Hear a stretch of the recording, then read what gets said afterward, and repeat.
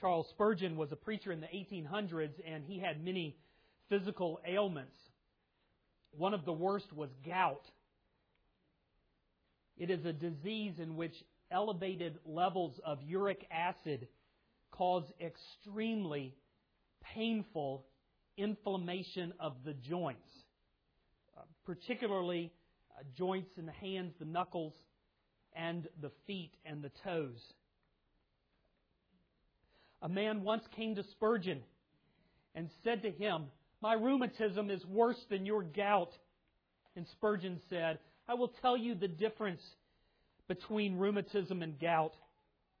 Put your finger in a vice and turn the crank until you cannot stand the pain anymore. That's your rheumatism. Now turn it 3 more times. That's my gout."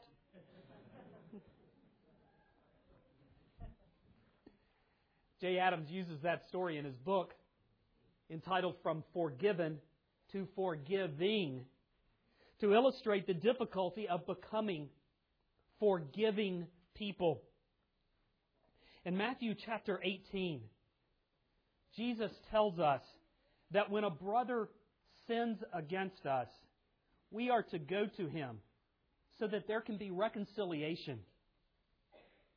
Listen to the words of Christ. "Moreover, if your brother sins against you, go and tell him his fault between you and him alone. If he hears you, you have gained your brother." Obviously, there's been a reconciliation. "But if he will not hear, take with you 1 or 2 more, and by the mouth of 2 or 3 witnesses every word may be established. And if he refuses to hear them, then tell it to the church. But if he refuses even to hear the church, let him be to you like a heathen and tax collector. Assuredly, I say to you, whatever you bind on earth will be bound in heaven, and whatever you loose on earth will be loosed in heaven. Again, I say to you that if 2 of you agree on earth concerning anything that they ask, it will be done for them by my Father in heaven. For where 2 or 3 are gathered together in my name, there I am in the midst of them." Then Peter came to him. Peter is tracking here. He understands exactly where this is going, and it's not going well. Peter says, because he can see, if I'm going to just forgive this guy, all he has to do is say, "Will you forgive me?" Peter can see that this guy's going to take advantage of him. So Peter says, he comes to Jesus and says, "Well, Lord, how often shall my brother sin against me and I forgive him?" And then he pulls out his ace. "Up to 7 times. I would have not been so generous. I might have said 3, maybe 2 times. But Peter is full of grace and compassion and mercy. Up to 7 times. And Jesus answers him, "I do not say to you up to 7 times, but up to 70 times 7.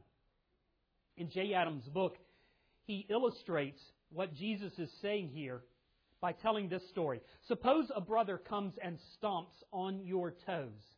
That may be literal, or it may be some kind of figurative stomping on the toe. We are not to whine and feel sorry for ourselves. We are not to hold a pity party and invite others to join us. We are not to become angry and storm about. And we are not to show our flattened toes to everyone in the church and say to them, "Now you understand, I do not mean to gossip by telling you what so-and-so did. I'm just warning you so that you can protect yourself from the same thing in the future." None of those correspond to Jesus' teaching here in Matthew 18. Instead, here is what Jesus said to do. Go to the person and tell them what they did wrong.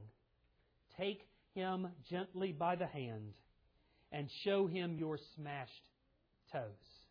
And that is rheumatism. We avoid such confrontations, maybe even at all costs, right? The risk is just too great. The pain to us of that kind of dealing with one another is putting our finger in a vice and turning the handle. But gout. Gout is forgiving him when he asks. Why is this gout? Well, suppose you're minding your own business and a sister comes up and bops you right in the nose. You're standing there nourishing your sore snout, and she comes up to you and says, "Do you know what I just did?" "Yeah, I do. As a matter of fact." "Why do you do that?"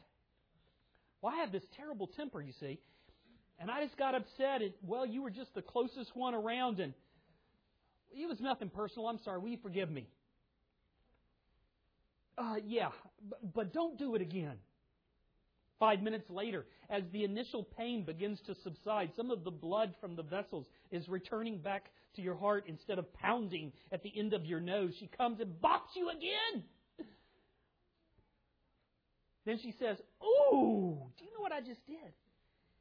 "Yeah, I do. Why do you do? I thought you said you were not going to do that anymore." And she said, "Well, you can't overcome a temper like that in 5 minutes. Will you forgive me?" "Yeah, but don't do it again." 7 times that day, she comes and bops you in the nose and asks for forgiveness. And forgiving her the 7th time, now that's gout. You can read Jay Adams' book on your own and probe into all of the clever illustrations that he has and all of the different aspects of forgiveness. But today, what we're going to do this morning is hone in on one aspect of forgiveness. What is happening in our hearts that makes us reluctant forgivers? What is going on in our hearts that makes us reluctant forgivers? That is the question which I believe that Jesus asks and answers in Matthew 18, right after Peter, as I've just read, offers to forgive even 7 times. Jesus tells a story. Now, you ought to know by now, when he starts to tell one of his parables, it's best just to run, because the concluding application is going to cut to the heart, isn't it? But Peter stood there like a man and took it. And Jesus tells this story and asks Peter, "What's really going on in your heart that the best you could do is 7 times? For I tell you, it's not 7, but 70 times 7. And he tells the story like we would go and see a play, a drama. A drama in 3 acts. That's the reason I chose not to read the whole text at first, is I want to let it unfold as we walk through the passage. The application of Matthew 18 appears in Colossians 3. Therefore, since you've been forgiven, put on kindness and compassion toward one another, forgiving one another from the heart. That's Paul's application of this text.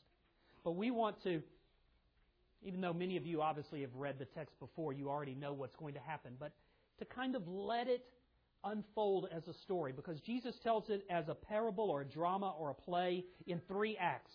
In Act 1, an offer of forgiveness is made. In Act 2, that offer of forgiveness is refused. And in Act 3, the offer of forgiveness is withdrawn. And then Jesus applies it to us. Let's listen and try to hear it like Peter would have that day so long ago when Jesus turns to him and says, "Can I tell you a story?" Act 1, an offer of forgiveness made. Listen to Jesus. "I say to you, not up to 7 times, but up to 70 times 7. Therefore, the kingdom of heaven is like a certain king who wanted to settle accounts with his servants.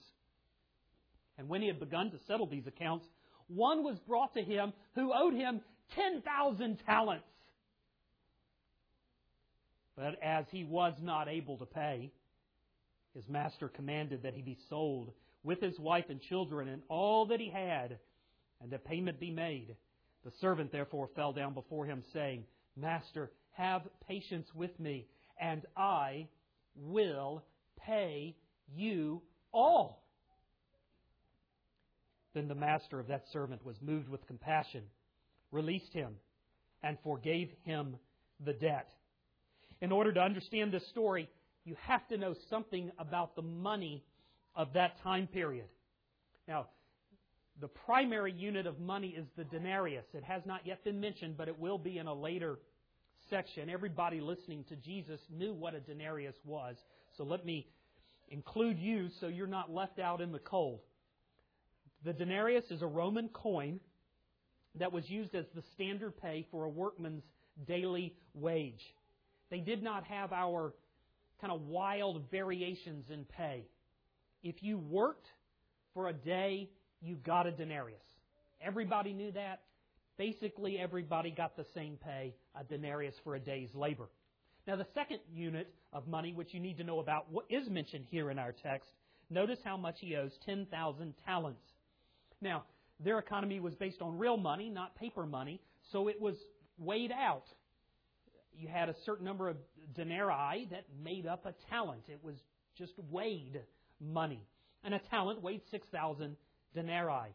A denarius was 1 day's pay, so 6,000 denarii was 6,000 days' pay. And this servant owes the king, according to verse 24, 10,000 talents. Let me tell you 4 things about that debt.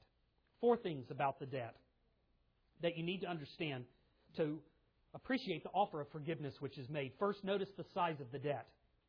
Now, a denarius is 1 day's pay.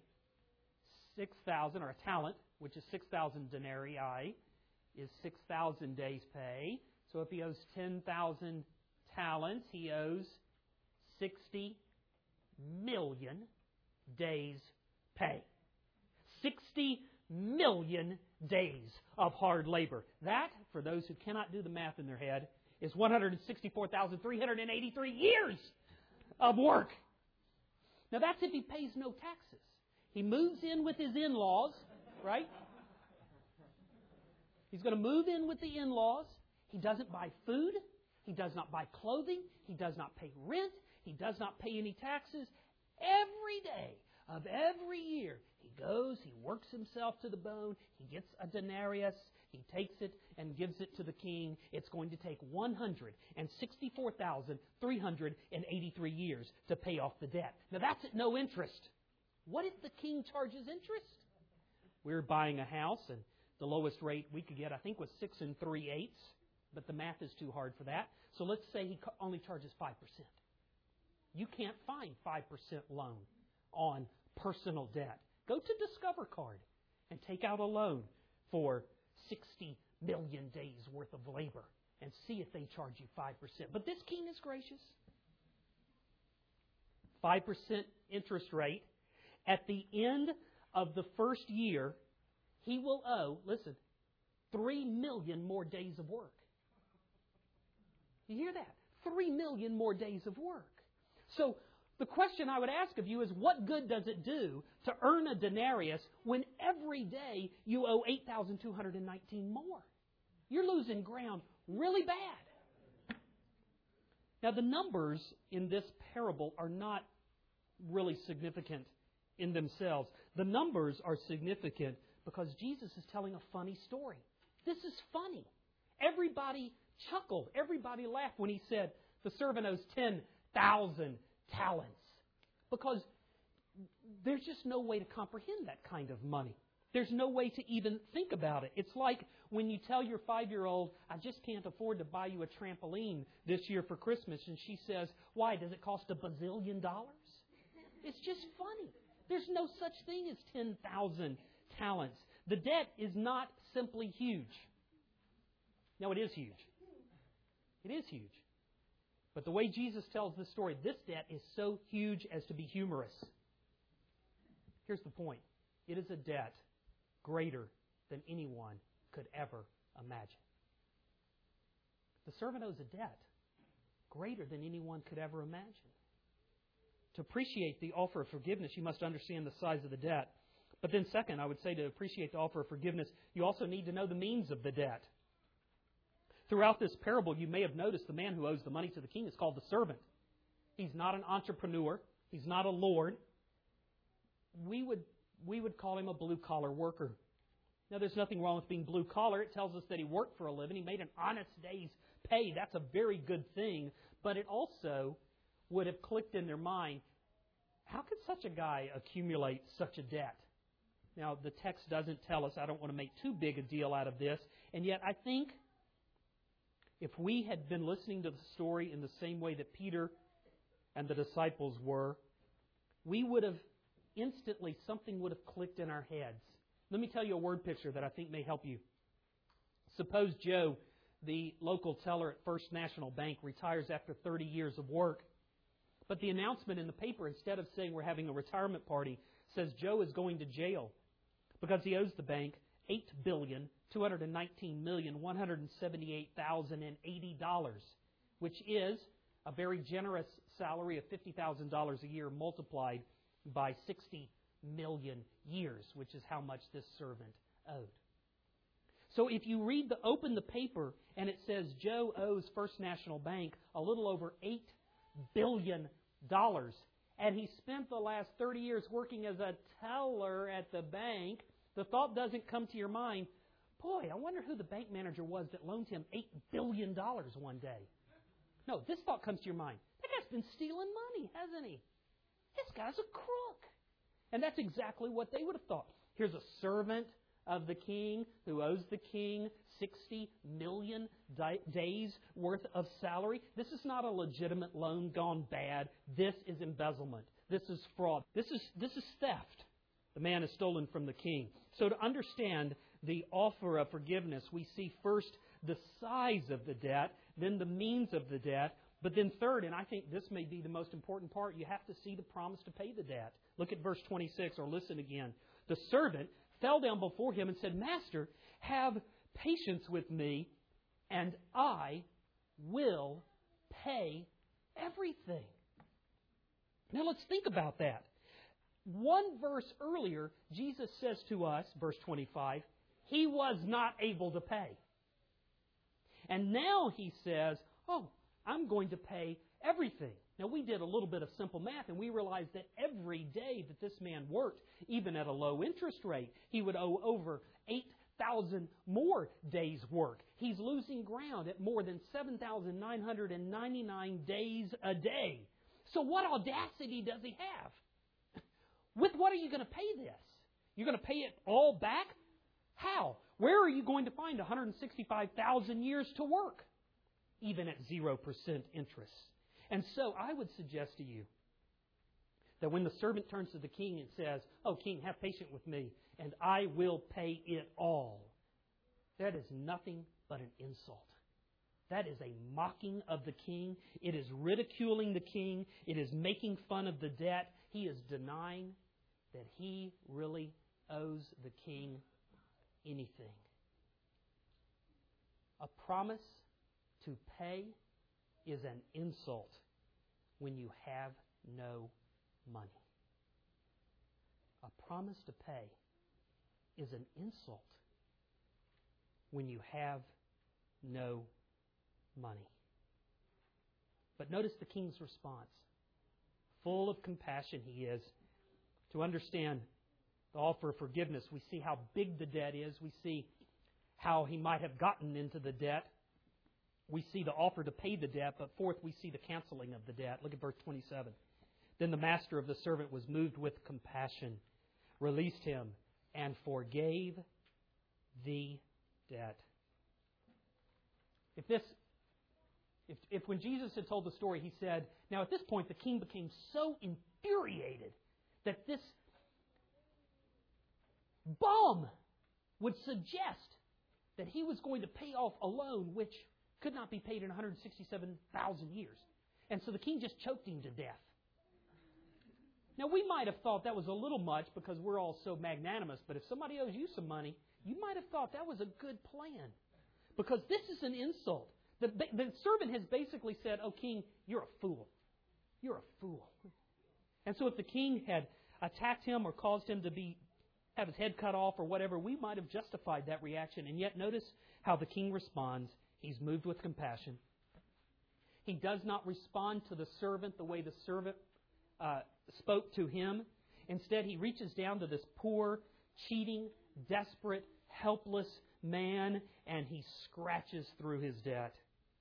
The bill will not be repaid. The obligation will be forgiven. Note well, there is nothing in the text that in any way could make you imagine that it's because of the servant. He has nothing. The only clue as to the reason for the erasing of the debt is in verse 27. The king is moved with compassion. The king is abounding in mercy. The king does not treat his servants as they deserve. God is that king. To him you owe an infinite debt. We are the poor servants. We have stolen from God the glory due His name, and we have no means with which to repay it. And that's how the curtain falls at the end of Act 1. A gracious king who is willing to forgive what is ill-deserved, to give mercy and forgiveness. Now, Act 2 leads us to the question, how will the servant respond to the king's offer? Listen, beginning at verse 28 of Matthew 18. But that servant went out and found one of his fellow servants who owed him 100 denarii. And he laid hands on him and took him by the throat and said, "Pay me what you owe." So his fellow servant fell down at his feet and begged him, saying, and you'll recognize the words, I hope, "Have patience with me, and I will pay you." And he would not, but he went and threw him into prison until he should pay the debt. Unlike the money which was owed the king, this obligation could possibly be repaid. Now, it's a large debt. 100 denarii is 100 days of work, so we're talking roughly 1/3 of a year's salary. If you have an unsecured personal debt of 1/3 of all you will make in the next year, that's not insignificant. That's a large credit card debt. That's a lot of money. And yet, it could be repaid. But here's what's important. When compared to what the servant owed the king, when compared to what the king had just done for the first servant, this is so small a debt, could we not say it is insignificant? Could we not say it is an insignificant amount? The king has forgiven a debt greater than anyone could ever imagine. And yet this man will not overlook a fraction of what has been forgiven. And so the question is pressed upon us, why does he respond this way? Why does the servant refuse to forgive his fellow servant? Now, notice Jesus does not tell us exactly what's going on in the guy's head. He leaves it so that you will search your own heart and find the sinful motives within you that tell you why you do not forgive others. And yet, I think from the text we can suggest one overarching theme uniting my heart with the heart of this wicked and unmerciful servant. And it's this: I imagine that I deserve the forgiveness I'm given. See, now let's think again. Remember what the servant says when the king first offers, when he first comes before the king. He says, "I will repay what I owe." Now that cannot be a sincere offer because it's physically impossible to repay 10,000 talents. The debt is too big. And when the king reaches down and says, "No, the debt is forgiven," can't you just imagine what the servant has felt? I must be a pretty good person. The king, not everybody gets that kind of treatment, do they? Look at all these other slobs going off to debtor's prison. Not everyone's let off scot-free like I am. The king saw something in me that makes him stand up and take notice. The king recognized in me that I deserve the best. Now, how do I know that the servant felt that way other than the fact I find the same feeling in my heart? Because when he turned to another man who owed him a few coins And when he heard from that man's lips the exact same words he had just used for the king, he does not say, listen to what he does not say. He does not say, wow, the king is compassionate. I want to be compassionate. Wow, the king forgave great debt. I want to be like the king. I want to forgive a great debt. The king is gracious and compassionate. I want to be like the king. I want to be gracious and compassionate. The king treated me better than I deserve. Therefore, I want to treat others better than they deserve. That's not what goes on in his mind, is it? We know exactly what he said. He said, does this bum know how the king just treated me? Does this bum notice that the king looked at me and took notice? Does this bum realize that I deserve special treatment because the king has forgiven me? The king is impressed with me. Now you will be impressed with me also. I must not forgive him. Why not? Because the king has already said how great I am. See, my wicked heart does not naturally look up at the king and see great grace. My heart looks inside itself and imagines great worth. I deserve the favors that I am offered. The king offers forgiveness based on his mercy. But here we find out that the servant refuses forgiveness based on his merit. I don't need it because I'm good. And you who owe me a few pennies will come to recognize that. See, I don't need God's compassion. And so, because I don't need God's compassion, if I never accept forgiveness, then I never have any forgiveness to give to others. The offer of forgiveness is refused. And are we not the same? Would we not certain days throw our spouses into a prison of our cold shoulders and ill treatment rather than forgive her like the King has forgiven us? Well, I thought back to when I was a teenager. It wouldn't have taken much for me to jail my parents when they performed lower than my expectation. Isn't that exactly the same thing? Mom wouldn't turn on the radio station that I wanted. If I'd have had the power like this servant, throw her in jail. We're unable to forgive because forgiveness is not what we've received. I deserve better. I do my duty. I just want people to act the way I act. Well deserving. Then third, Act 3 of the drama. The offer of forgiveness is withdrawn. Listen to verses 31 to 34. So when the fellow servants saw what had been done, they were very grieved and came and told their master all that had been done. And the master, after he had called him, said to him, "You wicked servant, I forgave you all that debt because you begged me. Should you not also have had compassion on your fellow servant, just as I had pity on you?" And his master was angry and delivered him to the torturers until he should pay all that was due to him. The king here realizes that the foolish servant has refused mercy, and so he withdraws the offer. The servant has insulted the king's grace, so he will now receive that which he deserves. He will receive justice. See, he imagined that he was getting the king's favor because that's what he deserved. I just want you to treat me like I deserve. I just want you to treat me like I deserve. And so the king says, well, if you just want to be treated like you deserve, I will do that. And so he throws him over to the torturers to pay a debt, as we already know, he cannot repay. He will be tortured forever. Now, this is a tough story, isn't it?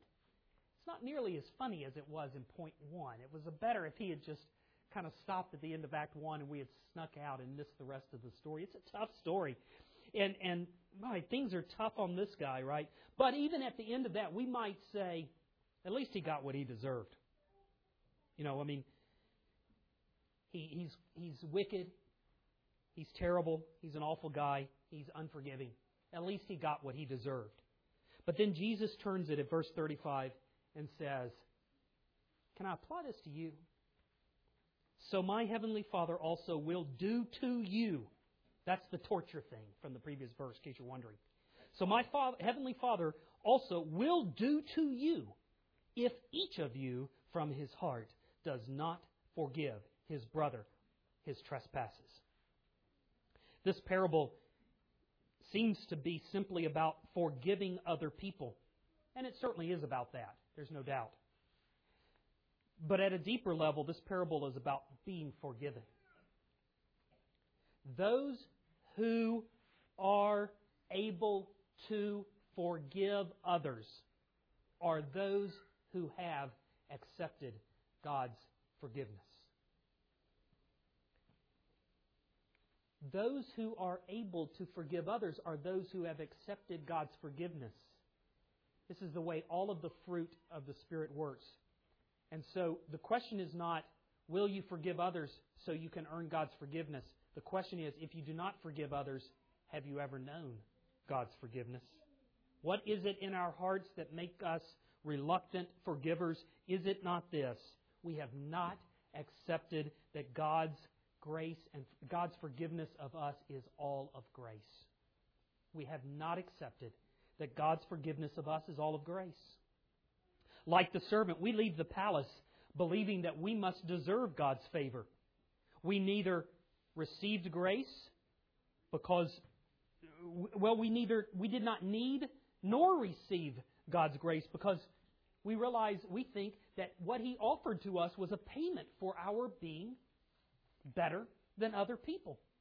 And so I ask you, do you daily live out of this truth? I have a debt I cannot pay. I have a debt I cannot pay. Have you accepted that forgiveness is all of grace? Now, the most important way, according to this parable, one revealing way, according to this parable, to know whether you have accepted that forgiveness is all of grace is this. Are you a forgiving person? Because people who have accepted forgiveness from the Father are characterized by eager and joyful forgiveness of others. Is that you? Are you one who keeps a record of how often and in what ways you have been wronged? Are you one who believes your life would be great if others would just do their duty? You do what you're supposed to do.